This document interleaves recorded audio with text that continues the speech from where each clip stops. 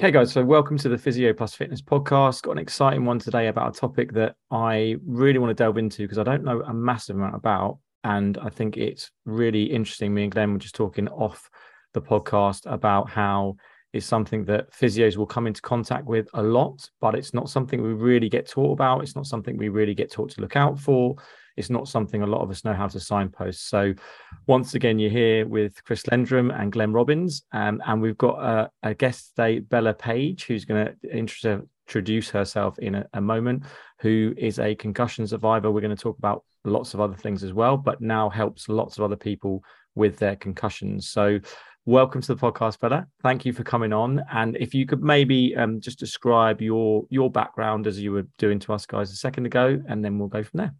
Yeah, for sure. So I'm Bella, and what I do is run a concussion support network that is global. So I help people all across the world just get through life when your life doesn't get back to normal after a concussion. Because sometimes it's not those 2 weeks that they tell you in the ER, sometimes it's years. So I do a lot of that. So what's your background with regards to how did you get into that? You know, what was your interest, I guess? What got you interested in that area?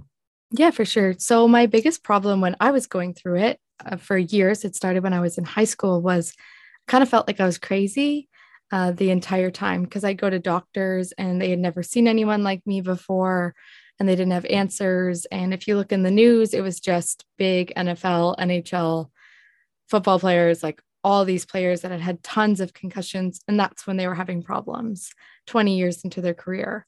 But I was 15 and I couldn't get out of bed. So I really wanted to create a place that people could understand that you could get one concussion and your whole life could get uprooted and you weren't the only one like that. And then I also really wanted to address the mental health side because everyone was talking about therapies I could try, and I had tried, I don't know how many, but nobody ever mentioned my mental health except for once in a while a doctor would be like, oh, have you talked to a psychologist or a psychiatrist? And I do one appointment and never see them again. And everyone was forgetting about that part. And that was probably the hardest part for me, other than the headaches.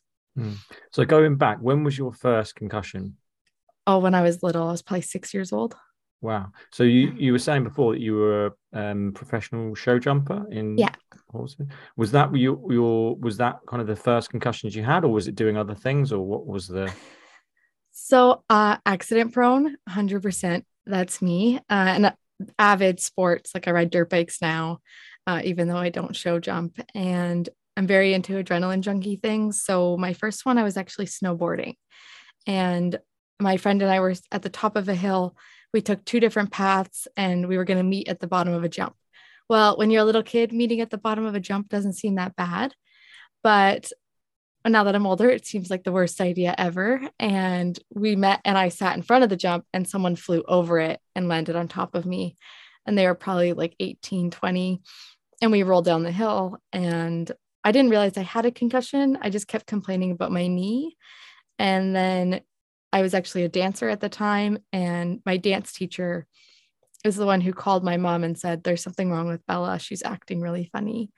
And that's when I realized I had a head injury. But the first few, it was like a few weeks, few months, and I'd bounce back, didn't really stop doing anything. It wasn't until I was 15 that the headaches started and I wasn't living at home. And I was a competitive athlete traveling all across North America without my parents. And that is when the headache started and I hid it for about 8 months and then I couldn't hide it anymore. So when did you start getting, well, okay, let's go back and say, to your understanding now, because obviously you help support people and you've had it yourself. What are the kind of like telltale signs that you might have like a post concussion syndrome, like more of a chronic issue rather than just your, like you say, your more acute stuff going on? I just want to take this opportunity to thank our sponsor of the podcast, Compex. Compex is a company that produce exceptional injury recovery tools. Our favourite being their electrical stimulation machine. Both Glenn and myself use Compex with rehab patients, particularly those post-op, speeds up recovery of muscle strength as well as often helping with pain. If you'd like to check out the units, simply go across to www.compex.com and use promo code HSPhysio for 20% off any products you buy from them. Now back to the show. For sure. So there's a few things. One of the big problems with a lot of people is headaches. And that was one of my biggest problems was the head pain. I couldn't read. I couldn't get out of bed. Chronic fatigue is a big one. So despite that you might have slept for 20 hours or got a really good night's sleep, but you wake up and you eat breakfast and then you need to go back to bed. So things like that. And these are like the extreme sides of it. Some people, it's just they really have trouble at work because the lights are still too bright. Some people, the noise is still too much at school and concentration is really hard.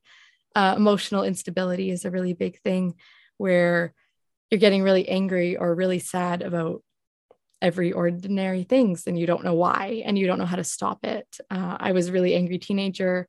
I didn't realize what it was from. I thought it was just the headaches until we learned a lot more about concussions in the last 10 years, was that it was actually something going on in my brain because I used to just like scream, like lose it on my family. I have a lot of siblings and I couldn't believe that they still love me because I was really mean. And my mom, my poor mom, she was great. But yeah, so it's just all those symptoms that happen after a concussion, just not going away. And usually they don't classify it as post-concussion syndrome until it's after like a few weeks to a few months. And then that's when you get classified in that like category. Hello, I was going to ask, you mentioned the first instance was the 6-year-old snowboarding accident, but then the headaches presented at 15. Yeah. You had several concussions in that period, didn't you? I think. Yes. Did you say you had somewhere in the region of 10? Yeah, I've had over 10. 2 of them were after I was 15. They were interesting. Well, maybe three. 2 I was in an ambulance for, so that was interesting. But the other ones were, horse falls, dance accident. One of them was a baseball accident, which sounds really weird.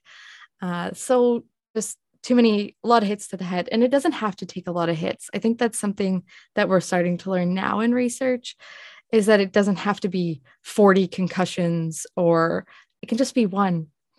And we don't know why that is yet, but they're definitely getting there on understanding. Yeah, and I think there's a misconception that you almost have to be knocked unconscious as well. I think that people are changing their opinion on that, right?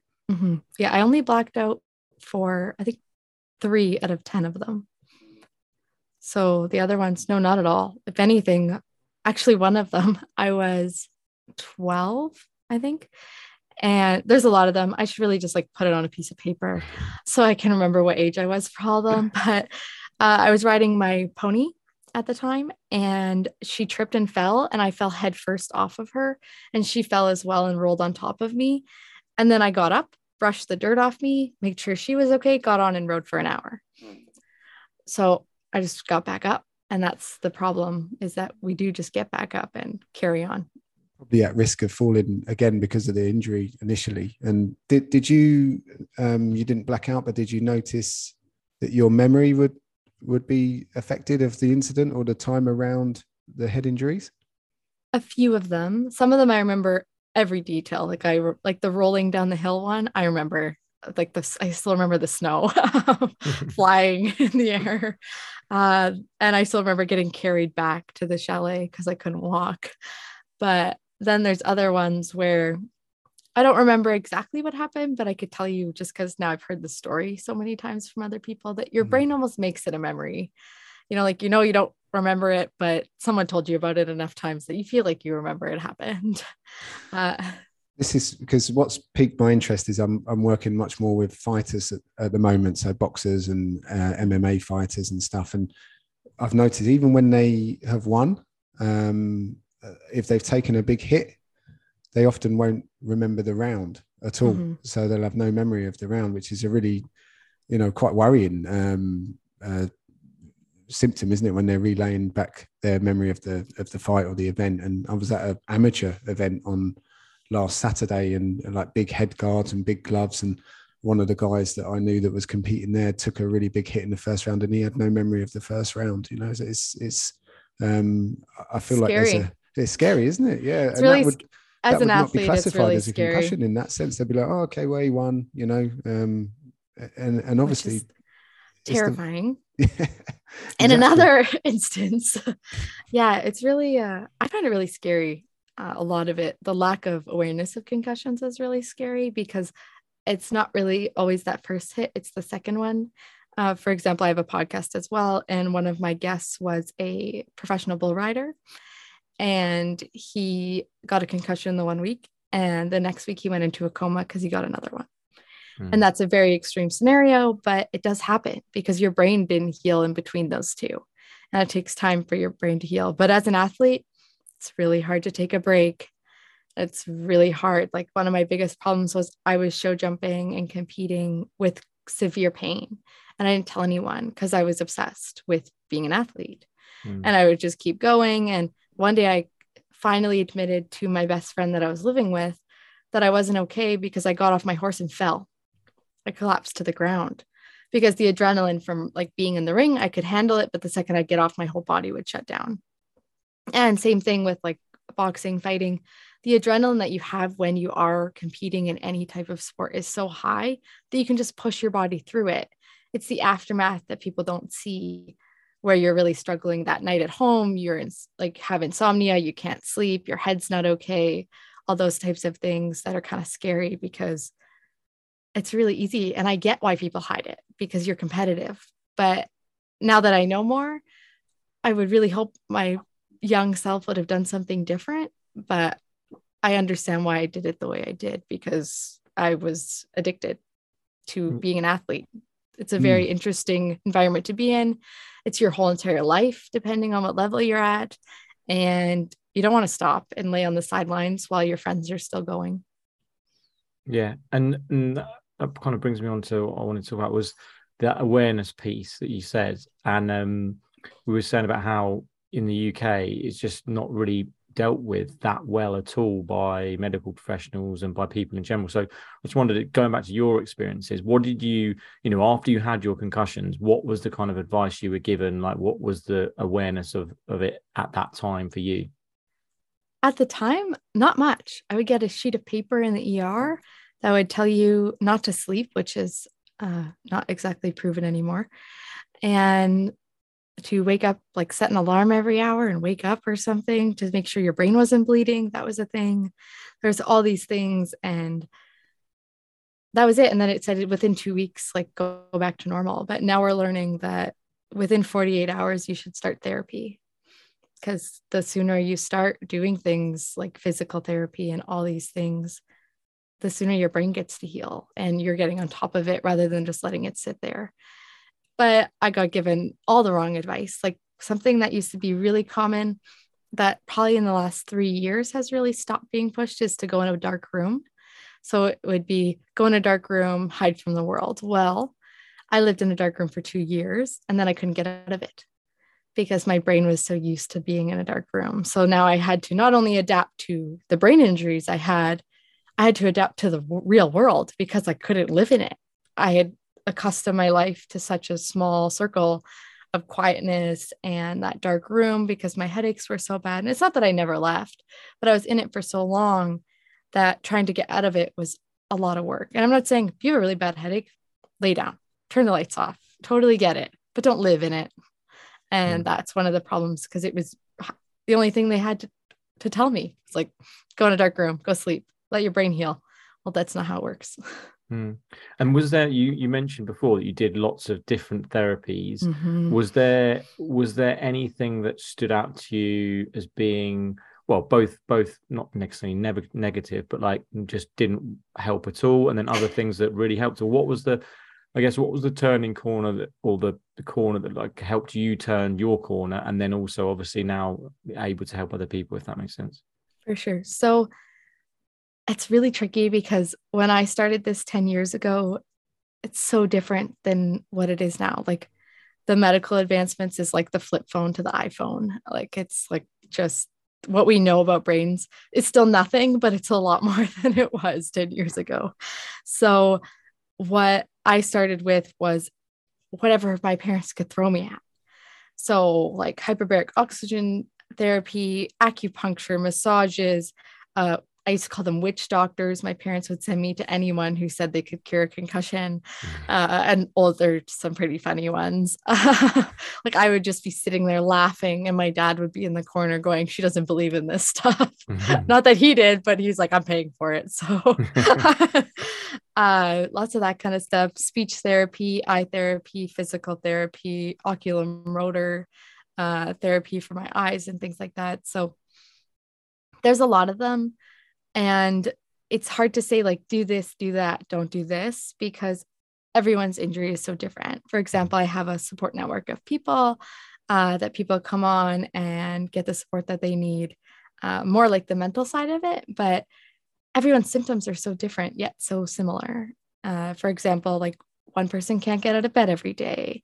Another is working full time, but has lamps in their office all at eye level because lights are too bright.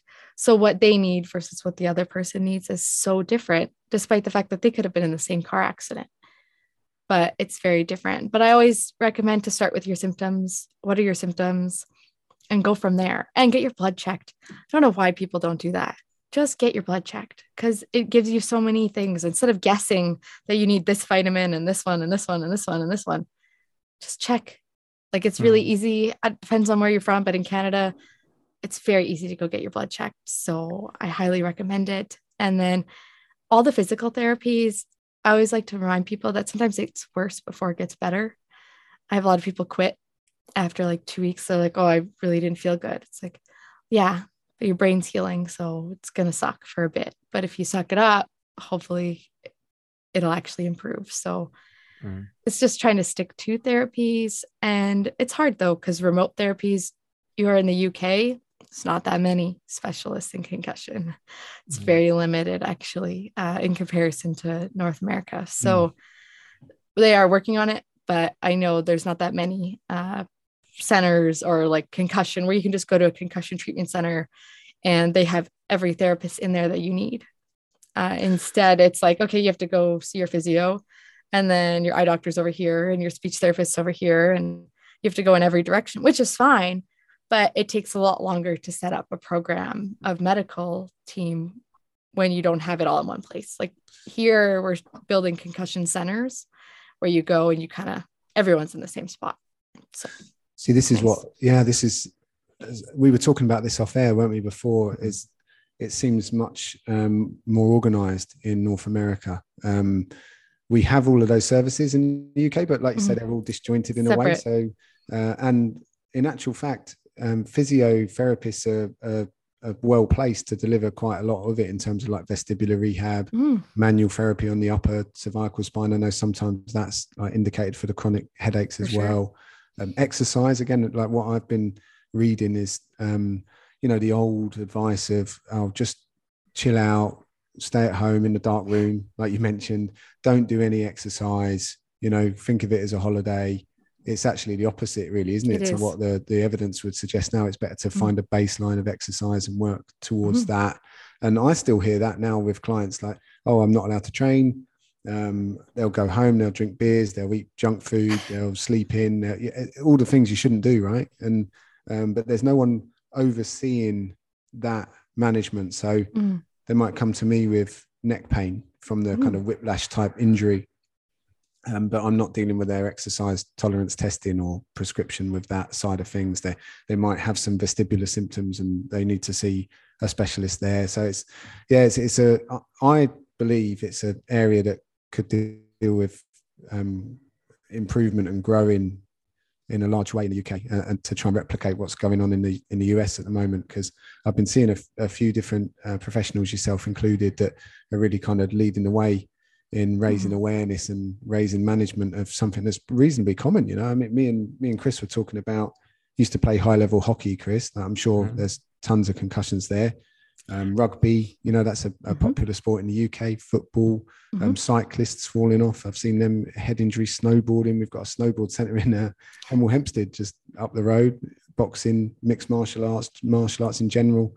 It's such a wide problem, really, that is multi-sport, and yet still, with all the evidence and research, it's still being not managed as well as it could be potentially.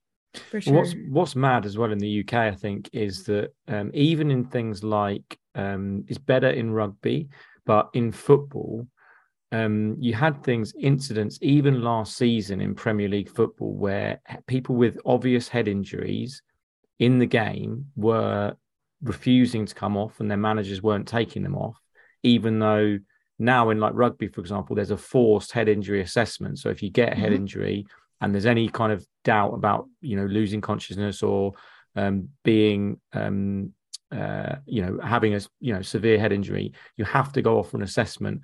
And a lot of the times last season, I know players weren't allowed back on because they failed their, head injury assessment. Now in football, that doesn't really happen that much. And it's just absolutely mad. I know there's a big footballer called Alan Shearer in the UK who was a pundit on one of the football programs when it happened, and he went absolutely mad and just said, this is ridiculous. Like, these are players' lives you're dealing with. And exactly like you said earlier, Bella, if that then same player takes a big head injury after that first one, it could be literally life and death for that person. So it's mad that we don't have that same level, I don't think, of as you guys do in North America. The other thing I was going to say about the North America blood tests that you mentioned, I think definitely in the US, you really, or US and Canada, you embrace a lot more the kind of integrative healthcare and holistic healthcare.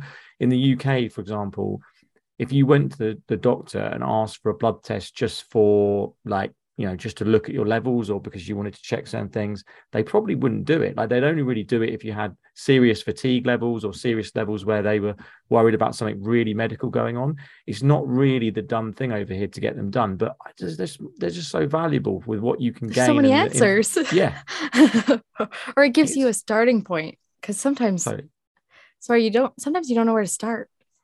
Like, my head hurts, or this hurts, or that hurts, or I'm dizzy, or this, but like, okay, now where do we start from that? And physio and all those physical type therapies are really important. And for example, I used to close my eyes and fall over if I was standing up straight, because if I couldn't see what I was looking like, I had no internal, I could just fall over.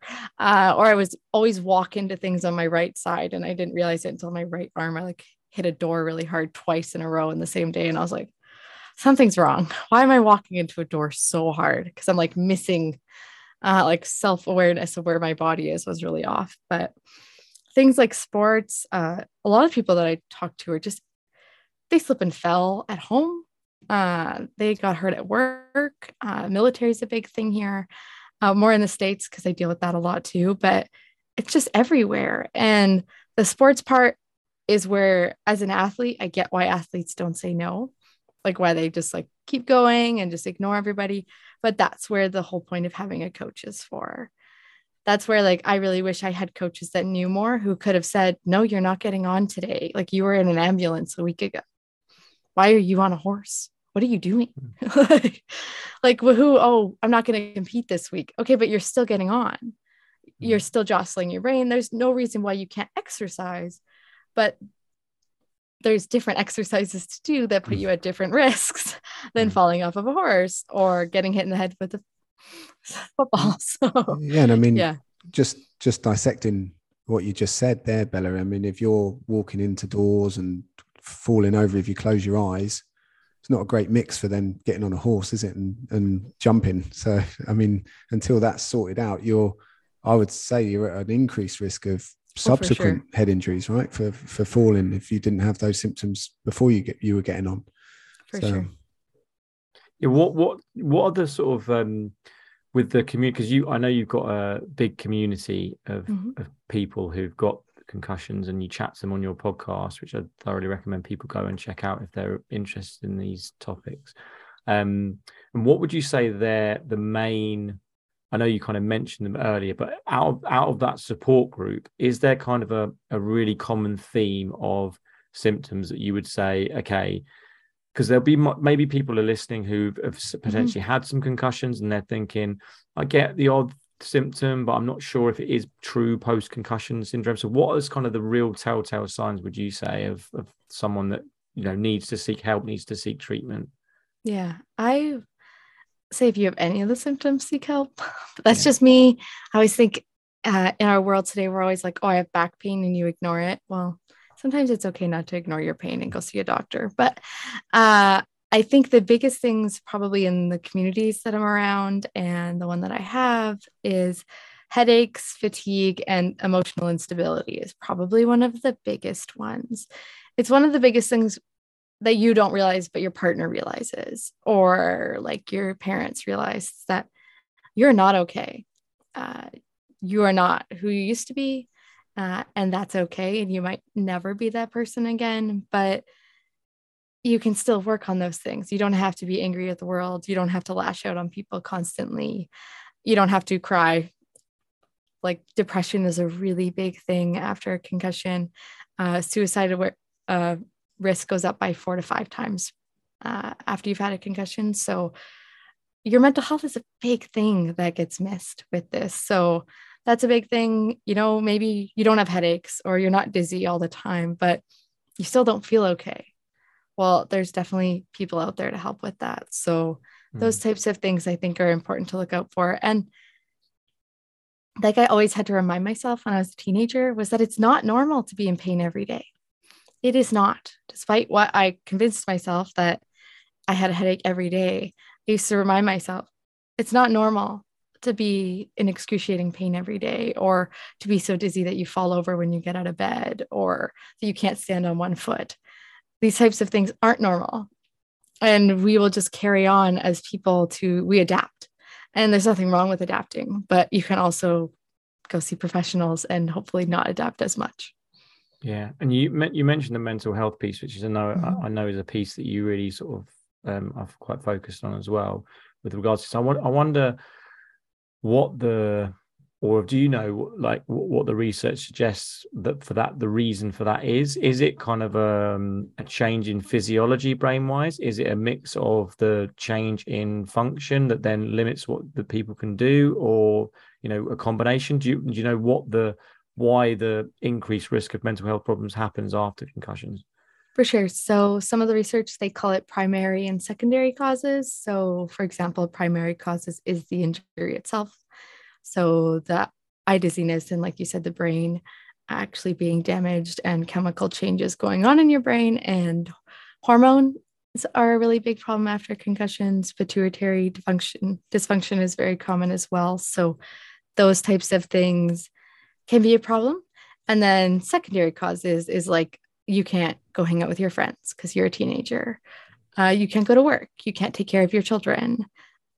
You have trouble making food for yourself. All of a sudden your house is a mess. So secondary causes are like all the life changes that you're dealing with because of your primary causes. So I find it's a very big combination of both. For me, my mental health, of course, was affected because my brain was injured and very ill. And I spent a lot of work doing hormone treatments and things like that to get that on track. But the other thing was the secondary causes. Retiring as an athlete when you're in your 20s, when you could have done it till you were 50, it's very difficult. I didn't have any other plans. Neither did my coaches, neither did my parents. So all of a sudden I was like, oh, now I have to do something else with my life. And I always tell people it's okay to have a different life. Like I have a very different life than I planned, and that's totally okay. But the frustrating part that I've struggled with for years and have overcome is that the only reason my life didn't go as planned was my health. And that's very frustrating as an athlete or anything. Like, it's not because I couldn't do it. It's not because I couldn't go to work. It's not because I couldn't, get a master's degree or go to school or whatever. It's because my health didn't let me. I couldn't write a test because my head became too bad, or my memory was so bad that I'd sit in a classroom and walk out and didn't know what the professor said. So there's so many little factors of those secondary causes that really do affect your mental health because your life changes. And what we work on a lot with people is how to kind of get that back in a way that you're happy with. And is that approach looking at things like CBT? Is it looking at are there certain therapies that you find are really effective? Is it just awareness and discussion with those people? And obviously there's going to be some case by case, but what sort of therapies do you find, really helpful in that stage of, talking more specifically about the kind of mental health side of things? Yeah. So my number one recommendation for mental health is talk therapy. And if you have PTSD, EMDR, very strongly recommend, which is light therapy, where the lights go back and forth. Kind of looks really funny. Most people don't believe in it, but the research is getting better and better for it for PTSD. And your PTSD is something, just to mention, doesn't have to be a bomb going off or a horrific car accident. PTSD can be a sports accident where you're so nervous that somebody hits your head, or you can have PTSD. For example, I had PTSD from being ill as a child. I was ill for years growing up through high school, and my PTSD was the stress of that. So it doesn't always have to be one horrific event. It doesn't have to be like the movies where, you're hiding in a corner with your PTSD. It's not always like that. Sometimes it's just you're cooking and all of a sudden your whole body has chills and you can't shake a feeling. So I just think it's important to mention that it's not as simple as TV makes it seem. But talk therapy is really important. Speech therapy is important. Speech therapy is not how to talk. It is how to communicate with others. And that can be really helpful when you have problems with word finding or memory and things like that. Or you feel like you can't communicate with others because, you don't feel great. So it can be really helpful for that. But talk therapy is very important to do, but it's very important to try again, because you have to find someone that matches with you. And you don't have to match with your doctor or your coach or anybody else as much as you need to match with your therapist like that, because you are talking about everything and their techniques might not match with you. For example, I went into different therapy sessions, and because I was younger, my mom would come with me sometimes and she'd be like, "You're never going again, are you?" And I'd be like, "Nope." She's like, "They said the wrong thing." And I'd be like, "Yep." And the biggest thing I wish I did was I would either keep trying with the same person, because the first few sessions, you don't get anything out of them. They need to get to know you first. It just sounds really long because when you're paying for it, it's expensive, but you kind of have to suck it up for a month just to tell them about you. And then the other thing is to try another person. Maybe you didn't click with that therapist, or maybe you don't like maybe their method is mindfulness and you don't work. That's not how your brain works. Maybe you need something else. Well, then go to another therapist. There's a lot of them. And there's a lot of them on the internet too. You don't have to go sit in a chair in a room. They do. And you can do that. It is a thing if that's what your comfort level. If you want to sit there with a blanket and a tissue box with a therapist and eat candy, I've done it. You can totally do it. You can also just sit on a screen or text therapists nowadays, but it is important to keep trying. And then it does come back to the blood work and pituitary dysfunction, because there's a lot of hormone levels that can be off that can greatly affect your mental health, that can be checked for now, which is really great that we know about that now, because we can help people with it. Yeah, definitely. It's funny when you mentioned it before about the PTSD. It's reminded me of this talk that I went to in London once with it wasn't a head injury, but it was a ex-Olympic skier, UK skier, a female skier called Shemi Alcott, and she had a really bad jump injury. So she fractured her foot really badly, but it basically kind of ruined her career. Essentially, she lost loads of funding from it. And she came in to talk about I was working at a gym at the time, and the gym I was working at was actually sponsoring her to get her through her rehab from that injury. And she came in to do a talk just about experiences, etc. And she said, "I'm going to show you the video now of the injury, because it happened during a trial, I think, for the Olympic Games, or Winter Olympics." But she was like, "I need to leave the room because I can't watch it. Even on video, I can't watch the fall that I had again." So it just shows like things like that, where I'm not saying that was necessarily PTSD, but there's these things that it doesn't have to be like events that are not necessarily absolutely like life-threatening or ridiculous, but obviously psychologically that meant a great deal to her. That can be to the point where she couldn't actually watch video footage of that injury. Just shows how things are very different for different people. Mm-hmm. Yeah, for sure. And then in terms of your community, so going back to that with regards to the different people, how much, I mean, it sounds like an obvious question, but like obviously they're getting amazing amounts of support from each other, I would guess, right? Because they're then realizing that actually they're not alone. There's other people in the same sort of position as them. How does it kind of work with regards to the community? Is it kind of is it a Facebook group? Is it on part of your website? Like, how does that work? Yeah, for sure. So I have the podcast, which is just everyone can listen to it. It's just kind of open to the world. And it's kind of crazy. I'm always shocked every time I look at like how many countries it's in, but I'm like, I don't know how many countries there are out there. I should really look at that because I'm getting there. But one of the biggest things is called Concussion Connect. And so what Concussion Connect is a way to connect with other people who have had concussions and brain injuries. So it's just a really supportive community. I post things on there. Some of my guests get, for example, guests go on there too from the podcast, but I post stuff that people don't see on the podcast, things like that. But what it really is it's not a Facebook group, but it's kind of the same thing, but it's separate. So my biggest problem with Facebook groups when I was going through this was that it's connected to my personal world. And I would post on a brain injury support group on Facebook, and then I'd get like 10 invites to be friends with people. I was like, I don't really know you. We're across, like, I'm a teenager. I'm really young. Like, you're a stranger on the internet. I don't really want you to see my whole life because the rest of my life is on Facebook with like kids and friends and family and partners and all that stuff. So what it is, it's on another separate website. And so it's the same thing. You have a profile, you can follow people, you can chat with people. There's a page every week we do check-ins. There's a support group every Wednesday where we all meet together and actually talk. And we have a topic every week. And there's like giveaways and stuff like that's just kind of fun. But it's really just a place for people to ask questions. Like the other day, somebody asked about therapy for something. Somebody was having trouble. They needed to get on an airplane that day and they were freaking out because of their headaches.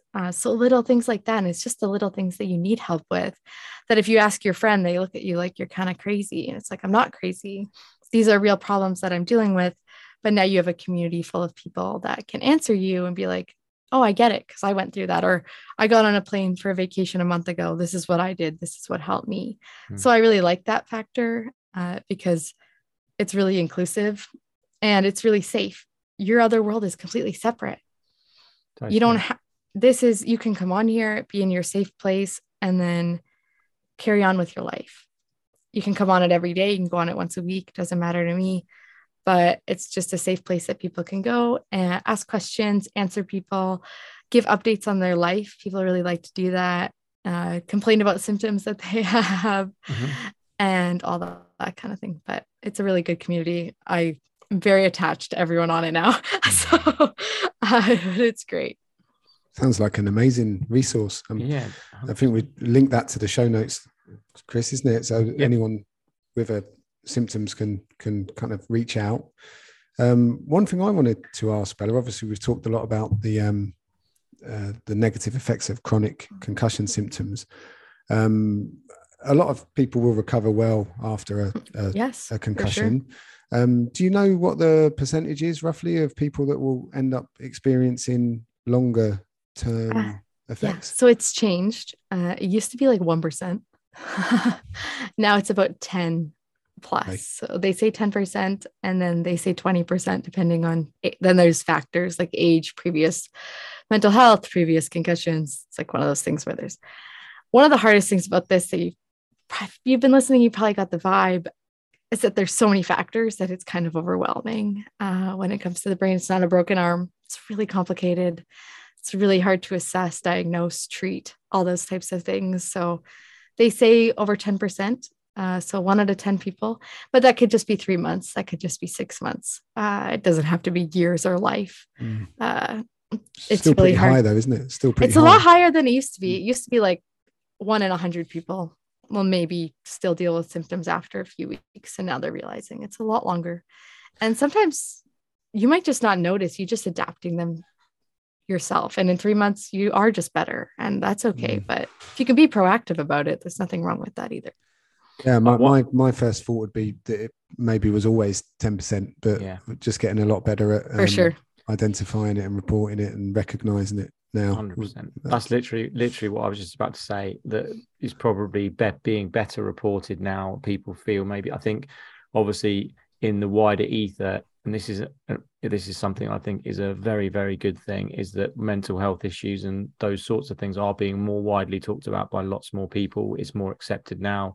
It's much more, especially like, obviously for guys in the past, it was something that you wouldn't really want to talk about as much. And now is much more talked about. So I think definitely that's part of it. Are there any kind of big myths still? And you mentioned a few earlier, but are there biggest myths really about concussion, other than maybe the one you mentioned about the dark room, but any other ones that you hear, or in your groups, for example, things that people ask, or things that people assume in the community that like, gets asked all the time, or just something that you just go, no, that's a total myth? There's a few things. One thing only comes to mind because somebody said it to me the other day, but you already had mentioned the blackout. You don't have to black out. I think it's really important to realize that you don't have to really do anything. You could hit your head hard enough and just carry on with your day. It doesn't have to be this big monumental thing. But something I think that is important to recognize, just because I had this conversation and it was shocking for me, and that is that you can get a concussion and it can greatly affect your life, but it doesn't affect your intelligence. I had somebody ask me the other day if I was dumb because of how many times I hit my head, and I was like, that's not really how it works, but thank you. But there's a lot of myths just about like, it's been this many weeks, and I think that's something we're getting really good about in the pro sports. We're really behind in college levels and high school sports, and especially children for this, is that it's not a timeline. There is no number of weeks to get better. There is no number of days of therapy. It strongly depends on you. That's why there's back to sport testing, back to school testing. Another thing I strongly believe in is not a lot of people just stop going to school when they're younger. Go to school. Like, if you have the family that's supportive, then figure out a way that you can still participate, because it's really good for your mental health. I refused to drop out of school, but was advised about 6 times to, and I refused to. I found the accommodations. I got the help. I went once a week. I went once a day for an hour, but it's a very important environment for you growing up as a child. So, I get resting, take a month off, but keep going. Cause like, if you can go play hockey, you can go to school.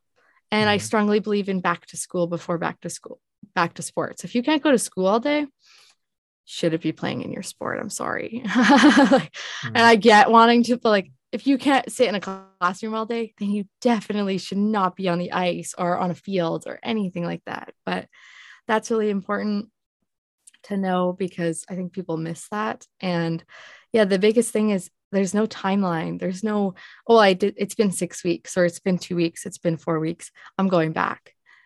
That doesn't matter. It's not a broken arm where we know in 6 weeks a bone usually heals. There is no timeline. So that's why we have testing to see, are you better? Are you okay to get back on the field? Because maybe you are this time. Maybe after 3 weeks, you're great. But maybe next time it's a few months. And it really sucks to take the break, but take it, because older you will appreciate it. Because I would have appreciated if I had taken breaks. I would have liked to have a memory that works. Yeah. No, I think it's interesting. It fascinates me with the whole kind of personality changes as well, and how like it's almost also something, I guess, is not just about the individual person dealing with, but also family and friends dealing with that as well. Because you mentioned earlier about that, there might be, dependent on the size of the concussion, there might be some long-term changes that happen. I know that there's a guy in the UK called James Cracknell, who was an ex-Olympic rower, who got knocked. He did the Across America bike race, and he got knocked off by a truck and basically almost died, and he had a massive head injury. And then it's been unfortunately over the news, he split up with his wife, and his wife was saying that he felt like a different person, basically, like was completely different, and he acknowledges a lot of that as well. I know there's an amazing documentary called Crash Reel, which is about a snowboarder, who's like top of, I can't remember what his name is now, but he's right at the top of the world, basically vying out with Shaun White for the top spot. Essentially, he beats him in a few comps. He's just doing amazing. He has a horrific fall on half pipe jump, and has this head injury. And there's this documentary charting his progress through to getting back onto a snowboard, and he does it, and it's just it's so inspirational and so amazing. But he's quite a changed person, and his friends say that, his family will say that he isn't the same person that he was. So I guess there's also that element, isn't there, of not just working through your own mental health demons, but also having to deal with maybe friends and family acting a bit differently towards you, because you might not be the same person. Just want to quickly interrupt the podcast to say, guys, if you're enjoying it, which you've got 45 minutes in, then you probably are, then we would really appreciate it if you go over to iTunes and give us a 5-star review or review us on your favourite podcasting platform. It massively helps the podcast to develop, to grow, to get more listeners. The more listeners we have, the better guests we can get on and produce better content for all you guys listening. So thank you all for listening, and I would really appreciate it if you could go and leave us a review. And now let's get back into the podcast. It's really missed, family and friends. We talk about it on the podcast a lot, and we talk about it on social media a lot, because my family, nobody said anything. And I didn't really realize it until I was older, but nobody said anything. And it wasn't really just my parents. Like, yes, my parents were going through this. Nobody explained to my mom that there was one medication they would give me in the hospital that would make me rip an IV out of my arm and scream. So nobody warned her of any of this. And I was like, why? Like, nobody's talking to her. Or they'd either talk to her and talk over me. Like, you get either or. You get where they're not even talking to you because you're a kid or you're a patient, or they never acknowledge your parents that are even in the room. And no one warned them that I could have severe depression. And maybe they didn't know at the time too, but I still think it would have been nice for them to be warned that I was super ill mentally, not just physically, because I wasn't telling them. Wasn't in the place to explain it. We talk about this a lot in support group. So it's okay if you're not ready to explain this, because you don't even understand it yourself. So how are you supposed to explain it to your family of what's going on, or your wife or your children? And so we talk about how to do that a lot, because there is some steps you can take. But the other thing I thought that really got missed was my siblings. So I'm one of 4, and I have a little sister and 2 older siblings, and my older sister is a nurse, and I used to get something, we called them pain attacks. There's a lot of science behind what they actually are now. It has to do with autonomic dysfunction, but my whole entire body would go white. It wasn't an anxiety attack. I would be 100 degrees and I could stand outside in -40 and still be really, really hot. And I couldn't breathe, and all these things would happen. And my sister once was calling 911 when it happened. And I was like, no, stop. Like, don't do that. And she was crying, and I'm standing outside in a t-shirt trying to cool my body off. Like, nobody, like, I know my parents could have tried, but like, they didn't even understand. So what were they supposed to do? But I think it would have been really nice to sit them in a room and explain, because my little sister, the biggest problem was I didn't get up and go to school for about 2 years. At around the same time as she did, or she would see me at night. I did really good at night because I'd sleep all day. So by the time she'd get home from school, I'd be like up eating dinner or something, and I'd go back to bed when she'd go back to bed. But then I wouldn't get up with her when she'd go to school in the morning, and she would just scream. Like, if I have to go to school, why isn't she going to school? Like that kind of stuff. But she's like 12, 11, like how's she supposed to know? Or I forget a lot about the trauma that they went through from it, because I was so ill. So for example, I'm an adrenaline junkie, huge problem to be with accident prone and concussions. So I like dirt biking, and I ride dirt bikes on the ice in the winter, and I go really, really fast and jump them and do all these things. But my siblings hate it. Like, hate it, don't want to hear about it. Like, I send them pictures and now they're supportive. But I still remember last winter, I went ice racing for the first time.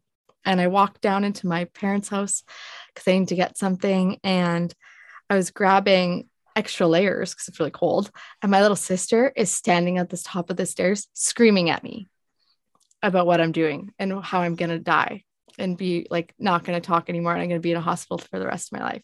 And I had to remind myself, that she watched me go through it.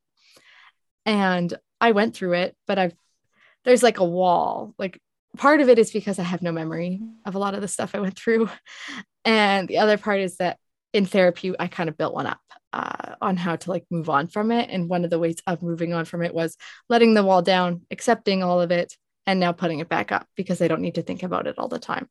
So that wall is up, but I forget that it's not for my siblings. So when I do get hurt, or I call them from the hospital, which happens once in a while, happened when I was in the States this spring, and every single one of them call me. We're all on the same trip, but I went dirt biking for the day, and they're all calling me. One of them's crying, like, "Are you okay?" I injured my shoulder. My head was fine, but I forget about the stress that I put on them because I really was very ill, like, and not sort of ill. Like I couldn't get out of bed. I lost almost 30 pounds in 3 months once from a medication that did not do well. My writings changed. My memory was terrible. You could ask me something and ask me it again, and I couldn't tell you what we just talked about. Like all these things. I was in severe pain.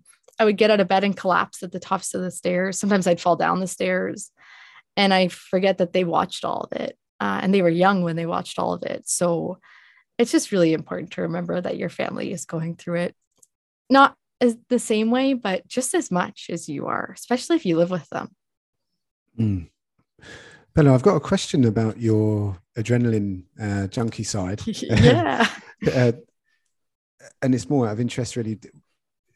I've heard this with a lot of people that have suffered kind of trauma, that when they do a sport or activity that's high risk or with a lot of adrenaline, or riding dirt bikes, motorbikes, whatever it may be, that because they're so hyper focused on that moment, they actually find it quite relaxing and de-stressing, so yes. So yeah, I can explain. So I was back to riding horses full time and living away from home, and like get up at 8 in the morning, ride horses all day, get home, go to the gym, work out, plan the next day for riding and compete and all that. And I did it for a little while, and then the headaches came back and I was sitting over a bucket wanting to puke. So then I decided I need to do something because I can't just do work, because that's not how it's not how my brain works. I'd already graduated from school. So I was like, okay, well, now what? So I did a whole summer of trying sports that were safe. And so I would ask like everyone I knew, what do you think I can do where I can't hurt my head?